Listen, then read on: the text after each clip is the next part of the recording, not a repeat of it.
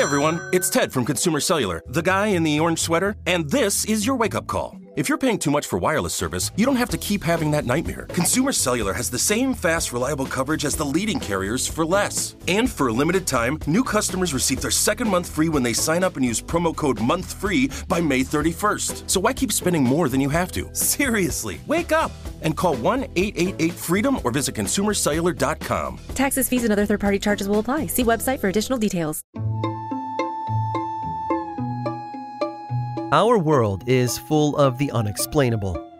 And if history is an open book, all of these amazing tales are right there on display, just waiting for us to explore. Welcome to the Cabinet of Curiosities.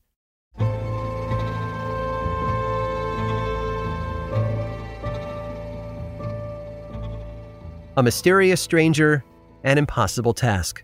It's a common story. In William Barrett's novel, The Lilies of the Field, a young traveling army vet named Homer Smith stumbles upon an order of Catholic nuns. They are poor and in desperate need of help with their fence. Homer fixes it for them, but instead of paying him, the nuns believe that he is a gift from God meant to build them a church. And spoiler alert, he does build them that church. The nuns insist that he stay for the grand opening the next day so that he can be recognized for his work, but Homer doesn't need recognition. He's done his job, so he leaves in the middle of the night before they wake up. The Lilies of the Field is fiction, but Homer's story is far from a tall tale. Back in the 1870s, there was a small order of nuns living in Santa Fe, New Mexico. There, Bishop Jean-Baptiste Lamy oversaw them, a group known as the Sisters of Loretto, and had a chapel built for them. The architect, Antoine Moulet, sadly died before construction finished, so he did not get to see the Our Lady of Light Chapel in all its glory. Nor was he able to fix the one glaring problem left over. 22 feet above the pews of the main chapel was the choir loft, with no way to get up to it. The chapel, while big enough for the most modest congregation living nearby, was too small to accommodate a regular staircase. Various ideas were suggested, ladders, lift systems, but nothing seemed right. With their options limited, the sisters prayed to St. Joseph for an answer. St. Joseph was the patron saint of carpenters, and at that moment he was the only thing in the world who could have helped them. The nuns had been praying for over a week when, on the 9th day, there was a knock at their door. It was a man, and he'd brought with him a mule carrying carpentry tools. He inspected the space and saw a way to provide the sisters with access to the loft without having to build an enormous staircase that would occupy the whole chapel. He just asked for one thing: not payment, only privacy. The sisters could not be present while he worked. Whenever Our Lady of Light was in use by the nuns or other members of the church, the man disappeared. He would return when the chapel was empty. It's unclear how long it actually took for the visitor to complete his work, but the results spoke for themselves. The spiral staircase was a work of art.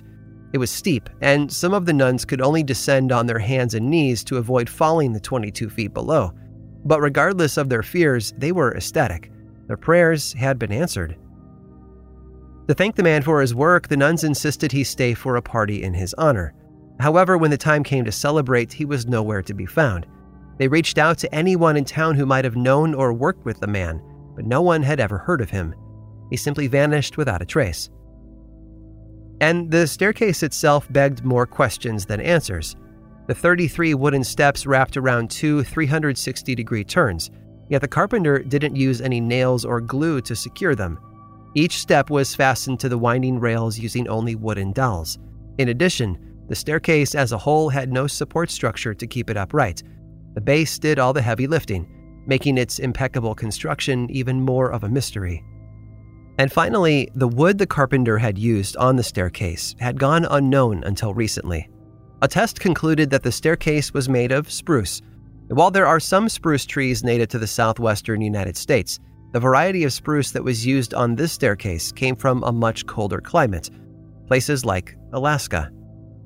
An unknown visitor showing up to build a staircase in a church sounded odd enough, but one with a donkey carrying Alaskan wood through New Mexico sounded even stranger.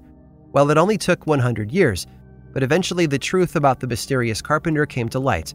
Historian Mary Straw Cook spent almost a decade researching the story behind the Seven Sisters and their unique staircase. She even wrote a book about them. The man who showed up at the chapel with his mule and a toolbox went by the name François Jean Rocasse. He was a member of the Compagnons, kind of a French version of the Freemasons. Rocasse arrived in New Mexico with the express purpose of assisting the nuns with their staircase. But that wood that he built it with, it didn't come from Alaska after all, but a place even farther away. France. Sadly, Mr. Rocasse was killed in 1894, about 10 years after he finished building the staircase. He was shot in his home in Dog Canyon, New Mexico. But not to worry, Rocasse would eventually be reunited with his greatest work and his lasting legacy. His body is buried in the cemetery just outside the Our Lady of Light Chapel in Santa Fe, just feet away from its beautiful wooden spiral staircase.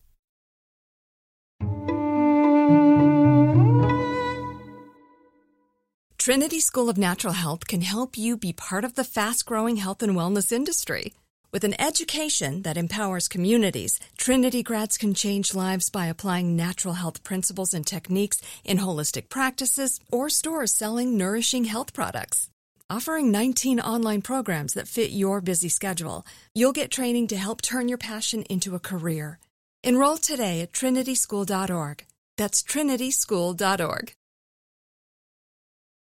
This episode is sponsored by Intuit. Here's a story for you. Once upon a time, a young woman was haunted by the ghosts of bad financial decisions, with credit card debt and an empty savings account looming over her every day. When she tried to ignore these ghosts, they only grew bigger and scarier, and these ghosts of her bad financial decisions were stopping her from living her best life. So she decided to face them head on and take control of her finances with help from Intuit. Intuit helps you face your financial fears with confidence through products like TurboTax, Credit Karma, QuickBooks, and MailChimp. Whether you're trying to manage your money or trying to run a business, Intuit gives you the confidence to take control of your finances so you can live your best life. Intuit is the financial platform that helps everyday people prosper. Intuit has helped 100 million people live their best financial lives. Visit Intuit.com, Intuit.com, to start living yours. Let's get into it. This show is sponsored by BetterHelp. Hey, how's your social battery right now? Are you feeling drained like me? I know how easy it can be to ignore our social battery and spread ourselves thin, especially with social gatherings picking up after the winter. So, what's the right amount of socializing for you, and how do you recharge? Maybe you thrive around people, or maybe you need some more alone time. Either way, therapy can help give you the self-awareness to build a social life that doesn't drain your battery. I know firsthand just how helpful therapy can be to bringing clarity to my priorities and my decisions. It empowers me to be the best version of myself, because therapy isn't just for those who have experienced major trauma. If you're thinking of starting therapy, give BetterHelp a try. It's entirely online, designed to be convenient, flexible, and suited to your schedule. Find your social sweet spot with BetterHelp. Visit BetterHelp.com/curiosities today to get 10% off your first month. That's BetterHelp, HELP.com/curiosities.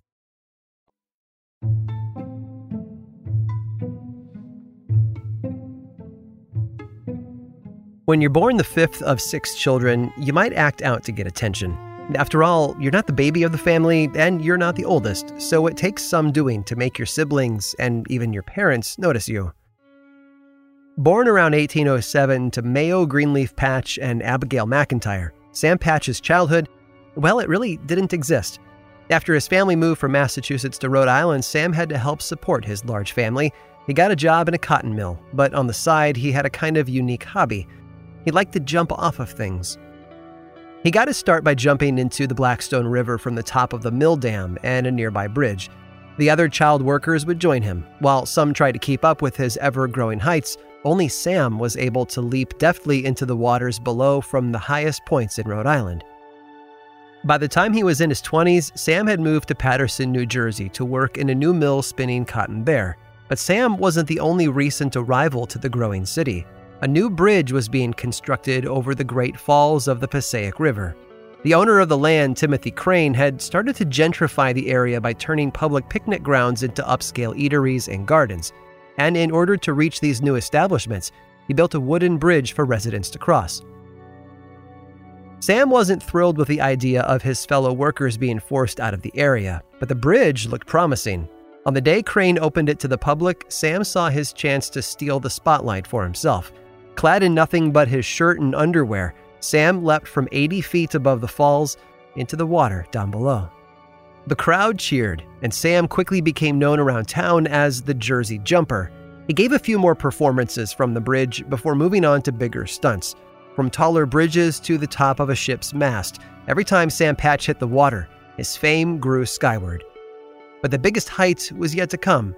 In order to drum up tourism for Niagara Falls, Sam was hired to perform his most dangerous jump to date. He leapt from the base of the falls into the Niagara River below. A boat patrolled the area for Patch, who was supposed to re-emerge where he landed, but he couldn't be found. The crowd held its breath as they watched and waited. No sign of Sam anywhere. The jump had been too high, they thought. No one could have survived that. And then they saw it. Movement on the shore. Sam had made it out. Everyone cheered for the daredevil celebrity. Less than a week later, 10,000 people flocked to Niagara Falls to see him do it all over again. But there were still greater heights to achieve, and Sam saw his next challenge in Rochester, New York. The papers ran advertisements leading up to the jump on November 6th of 1829, asking for donations to cover his travel expenses. They also promised another performer would be taking the leap as well. Between Niagara Falls and Rochester, Sam gained an assistant for his act, a pet bear cub. At 2 o'clock in the afternoon, in front of over 7,000 people, Sam led the cub by its collar to the edge of High Falls, 97 feet above the Genesee River, and pushed it over. The bear emerged from the water unscathed, and now it was time for Sam to take the spotlight, which he did with aplomb. The jump was a roaring success. The donations, however, were not. Hoping to squeeze a little more money out of them, Sam had a tall platform that elevated him 125 feet above the river, 25 feet higher than the edge of the falls. The local papers advertised the encore performance as Sam Patch's last jump. He'd only intended to take a break during the winter months. He didn't realize how right the newspapers would really be. The following Friday, Sam climbed up on the top of the platform and spoke to the audience, and then took his leap. Something was wrong, though.